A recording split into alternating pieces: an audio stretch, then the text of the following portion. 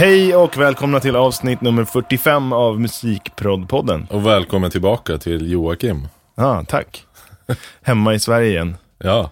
Kom till ett riktigt jävla skitväder. Ja, det är slaskigt och grejer. Jag har varit i Belgien. Där var det också riktigt jävla skitväder. Ja, ni har haft snö också, va? Ja, vi hade ju snö typ hela vägen. Är det sant? Det var kul, det var minusgrader också. På nätterna. Ja. Men det är skönt att vara hemma igen också. Ja. Sitta här i studion med en kopp kaffe och precis, det här är ju första gången på några avsnitt som du är med, förstås, eftersom du har varit i Daft Studios. Ja, ni har hållit fortet bra, tycker jag. Tack. Ja. Det är fortfarande jag som lägger upp dem, men det är därför de har kommit på lite udda tider, för vi har jobbat ganska hårt där borta. Så plötsligt så var det någon natt jag skulle publicera avsnittet som vi jobbade till 7 och sen så glömde jag bort det. Ja. Och bara somnade. Det är lätt hänt när man jobbar till 7. Ja, så det kom upp lite, jag tror förra avsnittet, det kom upp kanske 7-8 timmar senare än det brukar. Ja. Men inga klagomål, än så länge. Nej, det kan man leva med, tycker jag. Ja.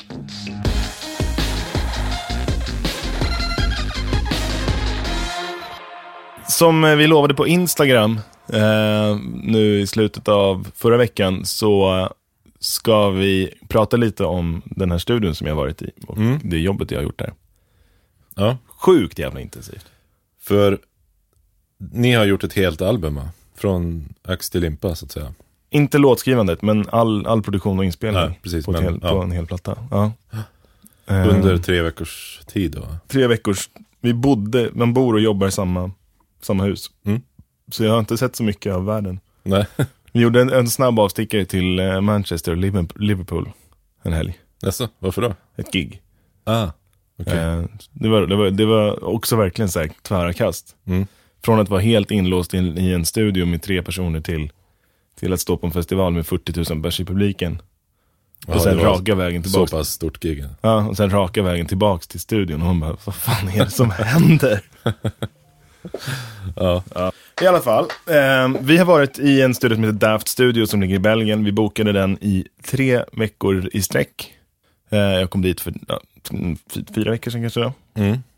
Och visst, hade väl googlat lite så här att det här är en stor studio. Men man fattar inte riktigt hur stor förrän man kommer dit. Nej. Jag kom också så här 8 timmar före de andra. Så jag var helt själv. Hur kom du in då liksom? Nej, de är ju folk som jobbar där. Så vi hade 2 assistenter, varav den ena gav upp efter några dagar och bara, ni behöver ju inte mig. Men den andra assistenten hade vi heltid. Yeah. Så de visade liksom runt när jag kom. Och det är en enorm jävla studio vi har varit i. Det har varit jag har lagt upp lite bilder på Instagram sådär, men det är liksom, inspelningsrummet är typ 200 kvadrat och 15 meter takhöjd. Jesus. Så det är liksom tilltaget är bara förnamnet. Ja. De är vana, de kan ju spela in symfoniorkester där utan problem. Ja. Och så har de en jättestort, skitfint sprillans Neve 5088-konsol. Ja, Rupert Neve. Ja, Rupert Neve. Med preamps, med silk på allihop och 8 inpatchade kompressorer i bordet. Rupert Neve-kompressorer då? Ja. Och sen har de ju en jävla massa outboard också. Men det är som alltid när man sitter och gör sånt som jag gör. Jag är ju pop. Och i det här fallet så var det ju pop house med Sigala. Så det blir ju liksom, vi kör ju ganska mycket i datorn. Så det är ditt gamla skämt om att vi hade världens bästa volymratt. Ja. Det är ändå det var lite giltigt här. Ja. Även om vi faktiskt de hade en ekokammare som vi använde rätt friskt. Och så använde vi stora inspelningsrummet som en ekokammare också. Så vi ställde upp ett par monitorer och stereomickar en bra bit bort. Och sen så körde vi liksom som sändar på bordet. Okay. Ut i stora rummet och i ekokammaren. Ja. Så vi har gjort egna reverbs. All right. Bara det var ju en underbar upplevelse. Men innan vi går in på de detaljerna, alltså, får jag bara fråga här då, den här studion, det känns ju som att den är ganska ny. Den är bara 1 år gammal. Ja. Vem är det som ligger bakom den här? Det är inte helt gratis att bygga en sån där grej. Ja, den är riktigt dyr. Han heter Stein. Det stavas Stein, men man säger Stan. Stan. Ja, typ. Och han har haft en studio där i området sedan ganska länge tillbaks. Men det var nu han och hans fru bestämde sig för nu startar vi här på riktigt. Ja. Och så byggde de det här. Jag kan visa, jag har lite bilder. Och för er som lyssnar i Acast så kommer de här dyka upp vart efter vi tittar på dem. Ja. Och för er som inte har Acast så ligger de på vår hemsida. musikproducent.se/podd på det här avsnittet. Ja. Nej men så de har byggt det där. Det de har gjort är liksom, de har byggt en jättestor studio. Om vi tittar på den här första bilden. Hela den här byggnaden är studion. Den till vänster där. Den till vänster här. Och den till högra byggnaden, där bor Sten och hans fru. Aha, okej. Och sen bakom här, man skymtar bara taket av den, är ett hotell. I samma liksom. Ja, okej. Så allting sitter ihop. Och på det hotellet där bor det alltså helt vanliga hotellgäster då? Eller vad? Det kan bo helt vanliga hotellgäster. Men det verkar inte vara så vanligt. Nej, bodde det någon där? Första kvällen när vi kom så bodde det några folk där. Och sen så var det tomt. Så det var alltså du, Sigala. Och en kille som heter Steve Manowski som är en australiensare som också bor i London nu. Och är signad till samma management som Sigala. Och han är då typ musiker på plattan? Ja, till vardags är han producent och låtskrivare. Men i den här kontexten så var han liksom musiker och instrumentalist och lite förprogrammerare och sånt. Okej. Coolt. Så framförallt så väldigt mycket har vi av det på den här plattan som vi har spelat in är liksom slagverk. Ja. Och percussion. Kul. I övrigt är genren ganska liksom in the box baserad. Ja. Men jag ville framförallt försöka få in så mycket riktigt som möjligt. Ja, när man ändå har en sån här studio så lika bra att använda den. Ja, vi hyrde till och med en altsax till mig, men den fick vi aldrig användning för. Jag fick spela Careless Whisper i ekokammaren och det var det. Jocke är saxofonist för ni som inte vet det. Ja, jo, jag kan i alla fall ta några toner, men i alla fall, och nu tittar vi på bilden när man har kommit in i kontrollrummet. Och där står det ju då den stora konsolen. Vad grymt. Ja, det var faktiskt väldigt bra.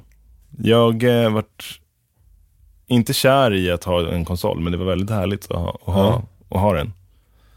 Och framförallt när vi skickade så mycket saker ut till och från och tillbaks våra datorer och ut till de här ekokammaren och sånt. Så var det väldigt skönt att aldrig behöva vara begränsad i att så här, nej fan just det, vi måste jacka in eller jacka ur, utan allting får alltid plats. Just det. De där mängdhögtalarna där. Ja. Vi pratade ju om dem, eller i alla fall, jag vet inte om det är samma modell, men Bauer & Wilkins med Ida Redig också. Ja, just det gjorde ni. Vad tyckte du om de där B&W-högtalarna som står där? Alltså, de låter ju kanon, det gör de ju. Men dels placeringen som du ser, de står ju liksom så att det enda som egentligen dyker upp i mixposition är ju topparna. Så det vart ju lite konstigt. Jag förstår inte riktigt hur de har planerat det där. Just det. De är ju extremt toppiga. Okej, det är alltså, det var inte så bra goof i basen. Det är skitbra goof i basen, men jag har aldrig varit med om så mycket topp. Okay. Det är liksom extremt tydligt högst upp. Så liksom allting, varenda litet fräs som finns det ett ljud hör man ju. Ja. Vilket är behagligt på många plan, men också ganska ovant. Kanske inte i en prod-kontext på samma sätt då? Nej, så det vi gjorde var att vi ringde in 2 stycken Adam A77Xor också. Som vi ställde upp som huvudlyssning i vår prod. Det är de som Sigala kör på i sin studio också. Just det. Så hade vi dem som huvudlyssning och de där som storlyssning, om man ska säga. Ja. Och de är ju full range, de där Adam. Och de är jag också bekant med, så det blev bra. Och de stod då typ alltså, ovanför mätarbryggan på mixerbordet och lite närmare. Precis, på den här bilden så är det ju bara deras liksom närfältslyssning var inte, vi fattade inte alls någonting av den. Är det Quest det? Ja, det var det. Just det, de har jag sett, jag har aldrig hört dem själv. Nej, det var... De blev nedgraderade till ekokammarhögtalare. Ja. Nog så viktigt. Nog så viktigt. Och sen här bakom så ser man ju då det här enorma inspelningsrummet. Det är svårt att få ett riktigt grepp om hur stort det är. Det kommer lite filmklipp på det strax. Ja. Men du, hur stort var det här kontrollrummet då? För det ser man inte riktigt heller på den här bilden. Vad kan det vara? Kanske 30 kvadrat? Ja, ganska stort ändå. Så ganska tilltaget. Ja. Precis här bakom så finns det, jag tror att det är, ja här ser man. På nästa bild. Okay. Så bakom mixerbordet så har man liksom en hel 6 stycken gånger 8 racksenheter. Och sen en soffa bakom den. Så det är ganska tilltaget. Men vi lyckades ju få det där att se jättefullt ut med saker ändå. Ja. Det var ju där, det var ju i princip här vi var alla 3 veckorna. Sen rusade man ut och spelade in någonting och rusade tillbaka. Ja, fan vad grymt. Och jag skulle ju vilja säga att vi använde alla outboard, men det gjorde vi heller inte. Nej, men det fattar jag. Ja, men vi jackade in lite någonting i 1176-erna och det lät ju kanon, men de brusar ju en del. Då måste man på gate och klippa och då blir det också knepigt. Sen printar man och så vill man ändra någonting och så måste man printa igen. Och så bara, fan vi kör Waves. Det funkar också bra. Han ägaren Sten, han kom in lite någon gång så här, var 3:e, 4:e dag för att kolla läget. Och han började skratta varje gång för att han sitter i med allt avslaget med varsin skärm.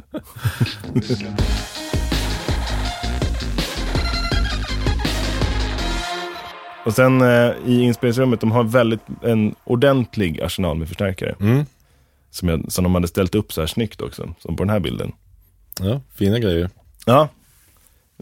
De använder vi faktiskt nästan allihop. Dra syntar igenom och det är en hel del gitarr på den här plattan också, så elgitarr. Ja, vad grymt. Och lite elbas. Hur använder du dig av reamping för syntar? Vad är det du vill åt? Liksom? Jag kan tycka ibland är de så jävla kliniska. Det blir så otroligt rent. När man har liksom en V-synt. Nu kan man ju lägga på gitarrstärkare. Det gör jag ganska ofta i datorn också, att man tar en gitarrig eller något för att skita ner, antingen som en sänd eller bara direkt på synten. Men här hade vi liksom tillgång till de här, så då var det så nära till hand så bara skicka ut den på en output och få tillbaka en blöt signal från stärkarrummet med en liksom twin eller något på. Jag brukar tycka att det är så mycket enklare att mixa in elektroniska element när de har lite typ förstärkar liksom grus i sig. Just det här att de är så supercleana, det kan nästan vara svårt att få in i mixen på ett bra sätt. Ja, alltså jag tror att om man ska jämföra vad du jobbar med och vad jag jobbar med, så i mitt fall är det tvärtom, att så här, allting är supercleant. Och så kan det vara svårt att få in en sån här signal, men när man lyckas få till en smutsig, starka signal så blir det som ett alibi åt de andra ljuden. De här cleana ljuden får plötsligt en smutsig fond att luta sig mot, och så låter de ännu cleanare. Just det. Den kan man förstärka ännu mer om man vill, genom att ta in ett smutsigt ljud. För hela den här större genren, kontraster och sådär. Ja, men för er som har lyssnat på Sigala och vet vad det är, så är det är väldigt glad pop tropical house dance. UK, väldigt, väldigt engelsk till stilen. Ja. Och den är jävligt clean. Det är liksom M1-piano och mycket liksom rena, tydliga syntljud. Ja. Och det har vi försökt också behålla, men göra lite smutsigare. Och lite mer akustiskt. Kör ni så här pedaler och sånt också, eller var det liksom direkt ut i stärkaren? Och... Nästan alltid direkt ut i stärkaren. Ja. Vi hade inte så många pedaler med oss. Och det fanns inte så många där heller. Ja. Men det här rummet är liksom ett eget rum. Det här är inte i inspelningsrummet? Det här är stora inspelningsrummet. Ja, det är det, okej. Jag ska se om det... här ser man. Okay. Här ser man liksom... Där ser man högtalarna och mixerbordet. Genom glasrutan där. Just det, uppe till höger. Yes. Och sen hela inspelningsrummet här nere. Och där nere har vi liksom en Hammond med 2 stycken Leslie. Hela starka väggen, ett trumset. Och det står lite random instrument här och där. Hur lät det där rummet då? Rent man tänker att det ska låta extremt stort och reverbigt. Men det gjorde det inte. Det är extremt dämpat. Om man tittar upp hela parallellt med liksom på den våningen där mixrummet är, så är det liksom dämp hela vägen upp i taket. Just det. Men det de har lyckats med, det var väldigt, väldigt jämn respons över hela rummet. Så man kunde liksom ställa en stereomickning 25 meter bort och få inget konstigt faskänsla i signalen och heller inga konstiga boostar, utan man får en rumsklang på det man spelar in. Ja, det är väl liksom superdesignat akustiskt det där rummet. Ja. Garanterat. Så att, det är ju verkligen fördelen med sådana här riktigt ritade rum. Att det är någon som har tänkt till och men så här ska det vara typ. Ja, men precis. Och därifrån där bilden är tagen, det är ovanpå trumrummet. Och där var det som en hörna som var lite mer avdämpad än våning upp. Men fortfarande man är helt fritt mot resten av rummet. Men där var liksom väldigt bra för exempel lägga sång. Just det. Och där spelar vi in en hel del av den percussion vi spelar in. Ja. Man får en rumsklang, men den är inte så påtaglig. Just det. Men det känns heller inte dött. Ja. För liksom, vi spelar med en hel del timbales. Och de utan rumsklang så låter ju de helt döda. Vi testade i trumrummet och man bara, det där är inte en timbale. Nej. Nej, precis. Och så en liten bild på mikrofonsamlingen som finns. Ja. Och de hade en ganska fin samling. Det var en hel del gamla U87-or från Västtyskland. Och 2 stycken U47 Fet. Ja, precis. De där silvriga där. Precis. Och sen är det de här Sony, nu kommer jag inte ihåg vad de heter. Niklas hade ju kunnat säga den här direkt. Aha, okej. Jag vet inte vad det är någon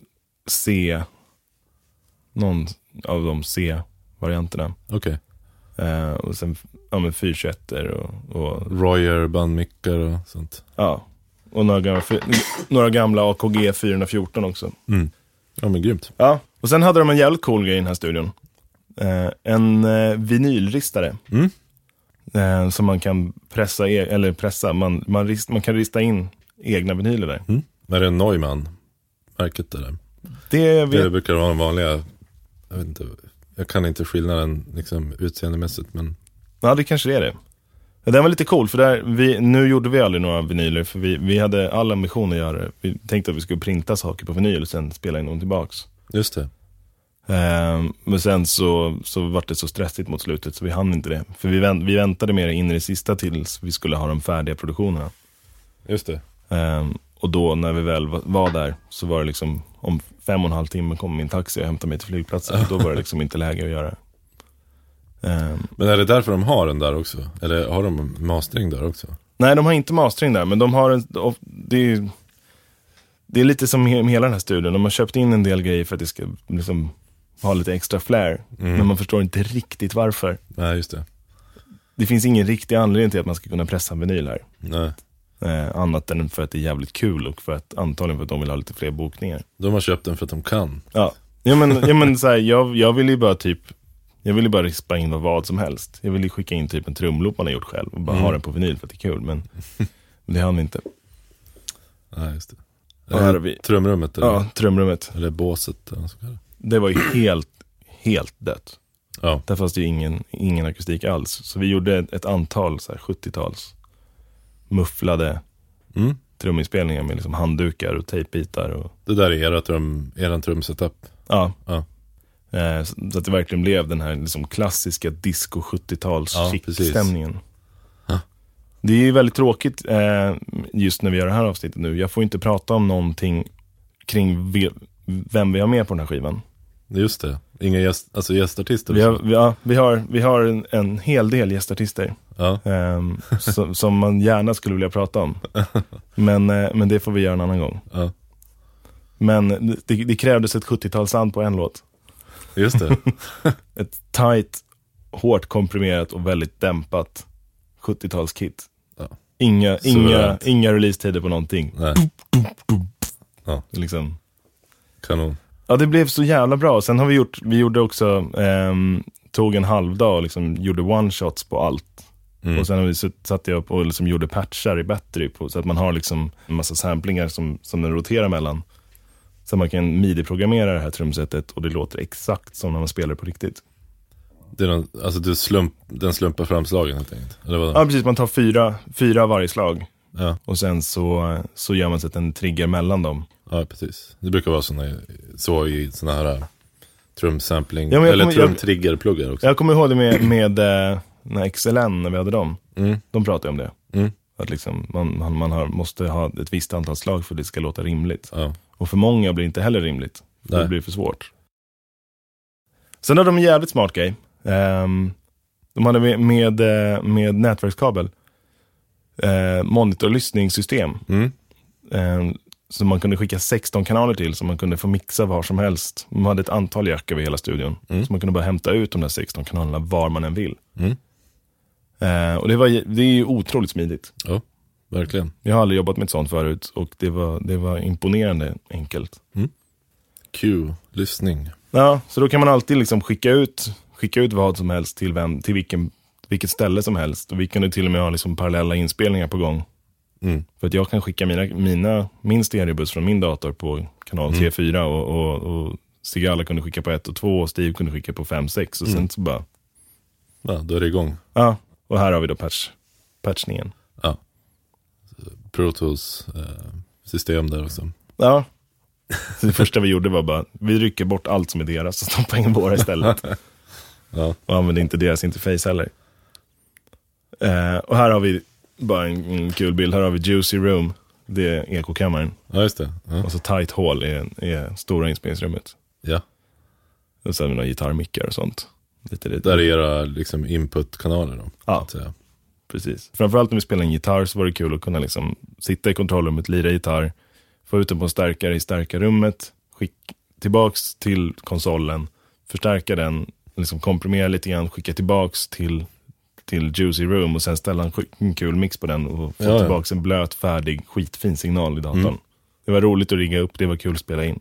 Men där hamnar ju vi då, eller ni då, i det här med att man vill, alltså det är någonting skönt med att alltså skruva och göra en mix av det som man spelar in och så committa det. Ja. Liksom, ja men nu är det färdigt. Nu spelar vi in den här stereosignalen. Det låter jättebra nu, så vi stannar här. Precis. Print, gå vidare. Det var typ temat för hela inspelningen också. För vi kan inte liksom, ska man göra en platta så här så kan man inte hålla på och duella på varenda beslut. Utan det är bara, det här låter kanon, nu kör vi på det. Man ska köra, alltså den första inspirationen är ju ofta den bästa. Ja. När det gäller just proddning och inspelning tycker jag. Verkligen. Så här, vi hittade ett system rätt snabbt på hur vi jobbar. Vi har kvällspass och dagpass. Dagpassen var liksom jobba, städa, fixa, klippa och liksom organisera saker. Och kvällspassen var kreativa. Okay. Så på kvällar gjorde vi proddarna och på dagarna städade vi dem. Så innan bra upplägg ändå. Ja, men det visade sig efter 4 dagar att det var liksom, det var bara på kvällar vi gjorde nytt som var värt att göra. Och på dagarna satt vi mest och bara, vad fan vad tråkigt allt det här. Så då la vi upp hela jobbet efter det, liksom ritade ut, gjorde någon form av liksom dokument. Bara, det här är de låtarna vi ska spela in och vilka av de här behöver ett kvällspass, vilka av dem behöver dagpass och hur lägger vi upp det liksom. Så att vi hade liksom, nu har vi 14 kvällspass kvar. Ja. Hur fördelar vi dem? Och det funkade väldigt bra. Hur långa pass körde ni då? Långa som fan. Ja, men vi bodde ju och jobbade i samma hus. Så vi var ju liksom inte utanför det huset särskilt ofta. Men tog ni paus någon gång när ni käkade och sådär? Om vi käkade, tog paus och kollade lite på dokumentärer och lite sådana grejer. Men annars var det jävligt städat. Vi liksom drack knappt bärs liksom. Nej. Och så kommer bara den här lilla videoklippet på själva liksom hur det ser ut. Just det. Där måste vara när ni kom dit då, för det är inte några Adam-hektarer där än. Nej, precis. Jag tror det här var när vi hade riggat ner, tror jag. Jaha, okej. Precis innan vi skulle åka hem. Där är Sigala, va? Där är Sigala. Och där är och han till höger så står där vid konsolen, det är vår assistent Bob.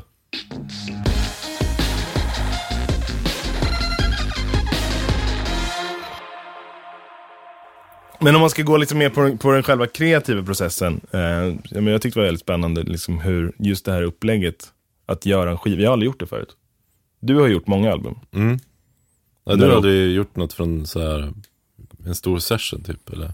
Nej, inte på det här sättet. Jag har gjort en platta förut. Och det var när jag och Sweden gjorde Style of Ice album. Men det var liksom i Stockholm och det var över en längre tid. Och det var liksom enskilda låtar som vi gjorde. Och sen så packades de ihop på en platta. Här var det verkligen, nu ska vi ta de här låtarna som finns skrivna. Med alla de här olika featureartisterna. Och så ska vi liksom producera ihop det till en enhetlig resa. Det var jävligt kul. Ja, ja. Så här, jag tänker att det skiljer sig väl säkert en del från när du gör plattor, men alltså, det finns mycket likheter också. Jag tror att det är väldigt, just den här liksom enhetligheten i att så här, det är en platta vi gör nu. Det är inte en singel. Precis, det är här och nu. Så det här är liksom ögonblicksfotografiet som man tar liksom under x antal dagar eller veckor. Det är det som är men det är roligt tycker jag när man bara kör liksom. Det är väldigt häftigt. Just det där, en tagning en inspelning från ett av våra nattpass som kanske inte är perfekt. Men sen när man försöker återskapa det med liksom, men ska vi testa att göra det här lite liksom mer organiserat, så blir det inte i närheten lika bra. Nej. Så det är så här, men då får vi åka på det vi har, för det är mycket bättre. Ja, visst. Men när du producerar ett album, hur brukar du lägga upp det då? Har du liksom ett så här genomlys av allting med bandet typ?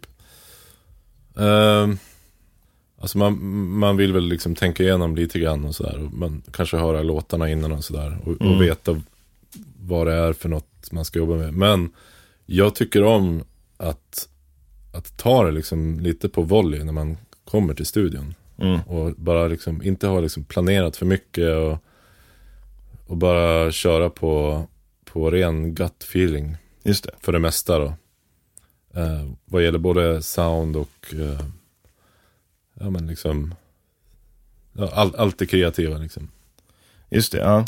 Jag tycker att det har funkat för mig i alla fall. Sen funkar det säkert inte på alla plattor. Men men jag tycker om den här att man, nu gör vi det här. Samlas ett gäng personer och så bara kör man tills man tycker att man är färdig. Det är fan, jag gillar den. Det är nästan romantiskt här, en snapshot av momentet, av liksom stunden. Precis. Det får ju gärna gå ganska fort också tycker jag. Ja. Jag vill inte hålla på fundera för mycket eller göra för många liksom omtagningar av olika varianter av samma sak, utan vi kör på det som känns bäst först. För att det eller, som grundinställning i alla fall. Sen måste man göra om saker ändå, men ibland. Det ingår väl i processen också att man gör om saker hela tiden. Även fast man inte upplever att man gör om dem, så gör man om dem liksom. Precis. En kul grej kändes jätte framförallt, det var min idé för att jag tror att jag jobbar bättre så. Att vi var så här, okej, nu har vi ett problem här. Säg, den här refrängen, den låter inget vidare. Vi får inte till en bra idé på hur liksom riktningen. Och då var det så här, då sätter vi på oss varsitt par hörlurar och så sätter vi oss liksom i varsitt rum och jobbar i 1,5 timme typ. Sen går vi in och presenterar vad vi har gjort för varandra. Just det. Bara för att kicka igång någonting. Ja. Och det funkade otroligt bra i vår dynamik, att liksom, när jag vill imponera på dem så jobbar jag väldigt mycket mer effektivt än om jag inte vill imponera på dem. Så var det så här, nu har jag 1,5 timme på mig att göra något riktigt jävla fett. Och då målar man ju bara med monsterpenseldrag och man är inte infiler på någonting, utan det är verkligen bara, det ska låta så fett och häftigt och så effektfullt, eller vad man är ute efter, som jag bara kan åstadkomma. Och det var ju de ute och efter också liksom, så när vi ses då och trycker play, så sitter man där skitnervös och bara, hoppas jag vinner.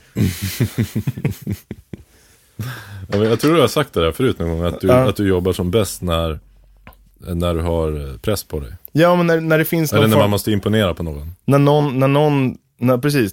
någon kanske inte förväntar sig att de ska bli imponerade på, men att få liksom bara, om jag ska spela upp nu vad jag just har gjort, och då måste det vara fett. Och då det är som en genväg för att slippa vara nördig. Ja. I liksom att sitta och dra en jävla hi-hat. Den är inte viktig. Jag drar in en hi-hat och sen får den vara. Och sen drar jag in en bas, det får vara den. Det viktiga är liksom att det låter rätt och sitter ihop på rätt sätt. Viktiga är att det är en bas. Ja, och kompositionen blir viktigare än ljuden. Jag fastnar annars ofta i ljuden. Så det är väl ett kul tips för alla. Om man fastnar. Ta någon man litar på och bara imponera på varandra. Exakt. Det kan öppna oanade dörrar. Ja. Fett. Sen hade jag tyvärr en väldigt jobbig upplevelse där sista kvällen. Just det. I Belgien. Ja. Vi har liksom lyssnat igenom allt vi har gjort, alla produktioner, och liksom lite high-fivat där. Fan vad kul, nu har vi gjort det här. 3 veckor i slut, imorgon åker vi hem. Nu ska vi samla ihop alla stems. Liksom, mer eller mindre hälften av hela skivan ligger i min dator och andra halvan ligger i Sigalas dator. Och jag sitter och drar ut stems på låt efter låt, och sen halvvägs in i en låt så bara stannar Logic och så säger en hårddisken är för långsam. Och det är en SSD-disk som är extern, så det borde inte kunna vara så. Men jag tänker, jag har inte startat om datorn på ett tag, så jag bara, skitsamma, det här är bara jobbigt, jag startar om. Och så får fortsätta efter det. Startar om datorn, och så kommer jag upp till det här fönstret som står: den här disken kan inte läsas, vill du formatera den? Och alltså, ni vet, känslan när man ramlar, när man liksom snubblar och är så här på väg att slå huvudet i marken, den känslan satt liksom fast i kvadrat och under väldigt lång tid. Det är helt sjukt. Alltså jag tror aldrig mitt hjärta har slagit. Alltså det var så här, jag tror jag brände en veckas hjärtslag på en halvtimme eller något. Nej, men vad exakt, hur reagerade du exakt liksom? Alltså, satte du liksom... Ja, men det första är så här, huvudet i händerna eller? Ja, men först var det bara huvudet i händerna, och sen så bara Steve tror jag såg först. Hey guys. Ja, nej, men Steve satt snett bakom mig, han bara dude, that's not good. Och Bruce Sigala, han bara, men you have backups, right? Och till saken är att jag har varit så här, vi har varit så jävla bra med backuper. Liksom, det har varit, de första 2 veckorna var det liksom varenda kväll. Det sista man gjorde när man gick från studion var att ta med sig hårddisken. Jag tog med den upp till liksom vårt penthouse där vi sov. Och jag gjorde en backup på min backupdisk som bodde där uppe, så att de inte skulle vara i samma rum.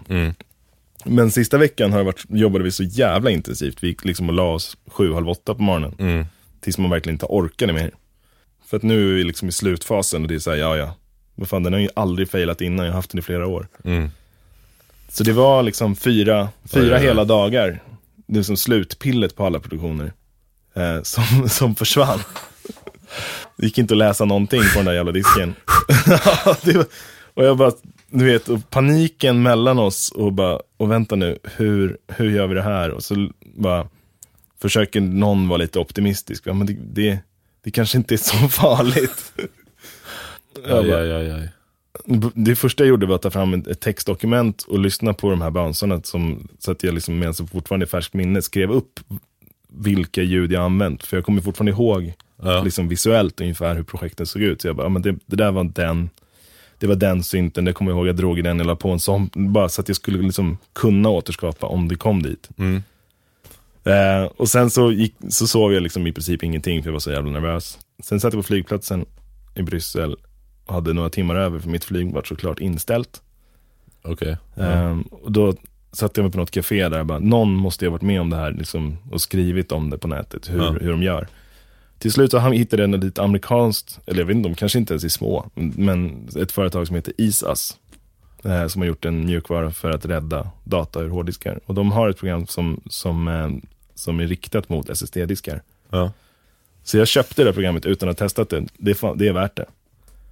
Ja, i det läget gör man ju vad som helst för att få tillbaka det. Installera skiten, koppla in hårddisken, och datorn säger precis som innan att den kan inte läsa den här disken, dyker inte ens upp i skivverktyg som en disk. Det är liksom, den finns inte i datorn.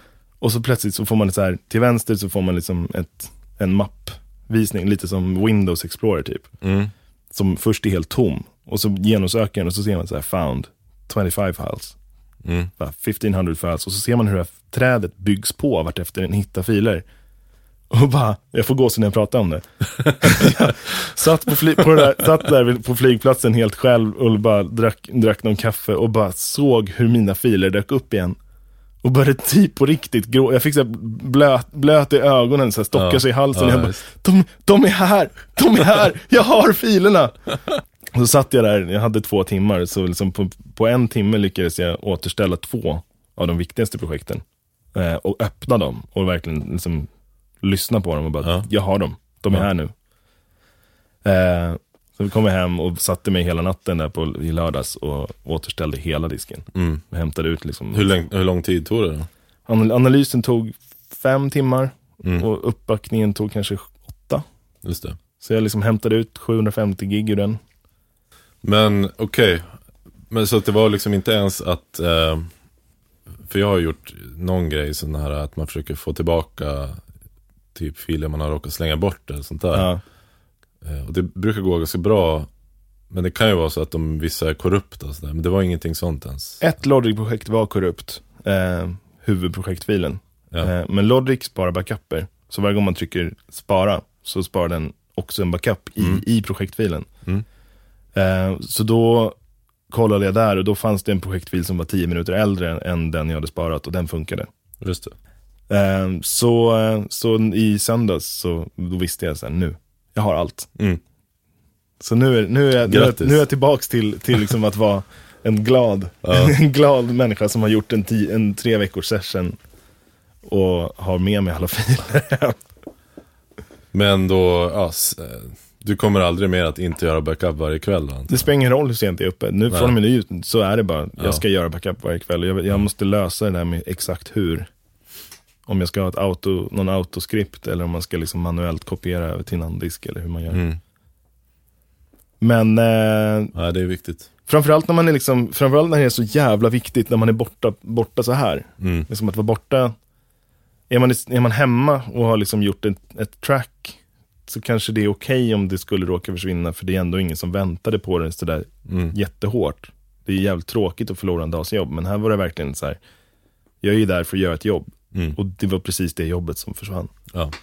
Nej, katastrof. Kan det bli? Nu blev det inte det här. Jag får ju panik bara vid tanken på det här. Ja. Oj. Ja.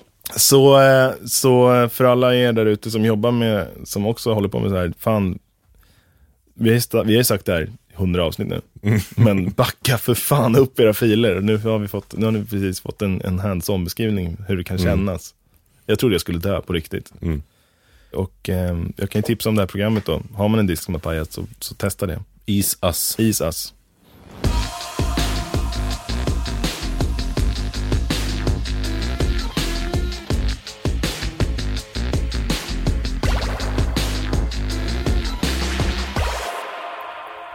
Och som en liten sidnot till det här.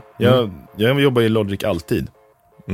Varje dag. Hela senaste många år. Men ändå så upptäckte jag under de här 3 veckorna funktioner som jag inte visste fanns i Logic. Kul. Jag gillar att göra reverse-svansar på reverb in i saker. Så man får så här, om man har en da, så har man en da. Så man får liksom.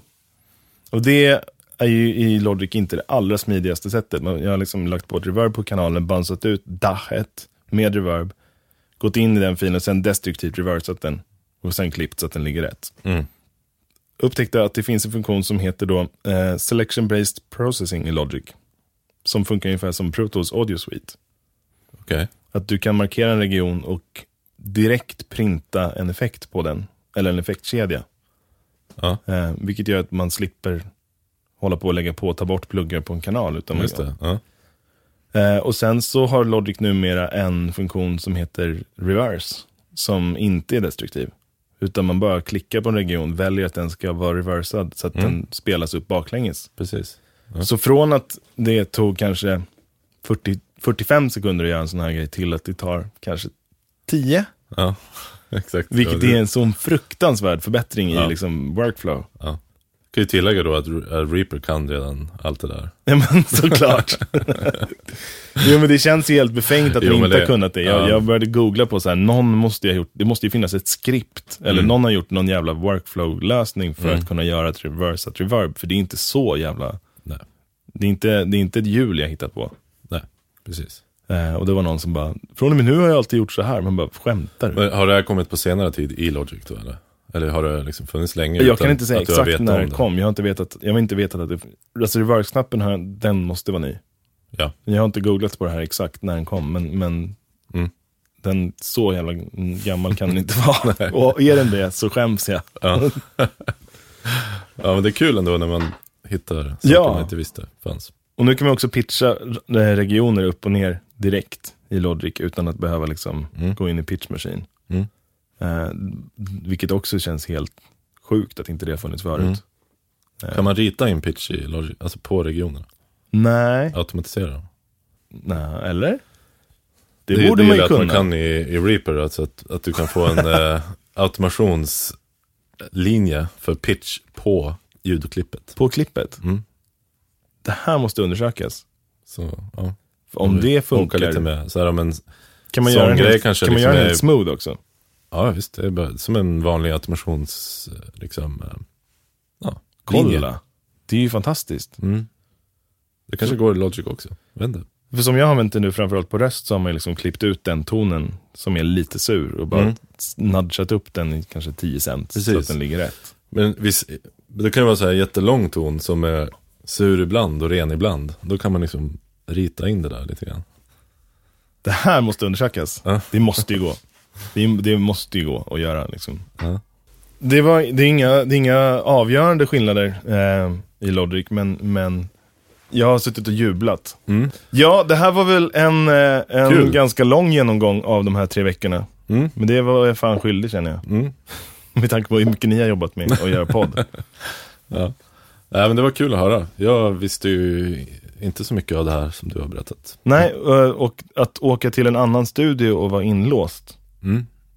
Wow. Rekommenderas varmt. Det här måste jag göra om. Jag kommer typ rekommendera framtida folk man ska jobba med liksom, att man bara, ska vi inte åka iväg en sväng? Det händer någonting. Nej, det är bra sätt att jobba på, tycker jag. Det ska bli kul att höra. Vet du när den kommer, skivan? Nej. Första singeln kommer i januari. Sen kommer det liksom komma flera singlar på rad. Ja. Och jag tror att plattan är väl någonstans innan sommaren. Just det. Men det kommer ni inte behöva leta efter. Det kommer jag skrika om när det händer. Ja. För jag är väldigt stolt över det här. Ja, men bra. Vi rundar av då. Vi kanske rundar av här. Ja. Tack för att du lyssnar. Ja. Det här är Musikprodpodden som görs i Redmount Studios. Och idag var det jag, Jocke Jarl och Magnus Lindberg som pratade, och Niklas Berglöf som han är på turné. Som är på turnén i Tyskland. Med Linkoch Emery. Precis. Och Jonossi. Ja, som förband till Jonossi. Mycket kul. Nästa vecka kommer det en gäst. Vem är det? Det säger vi inte.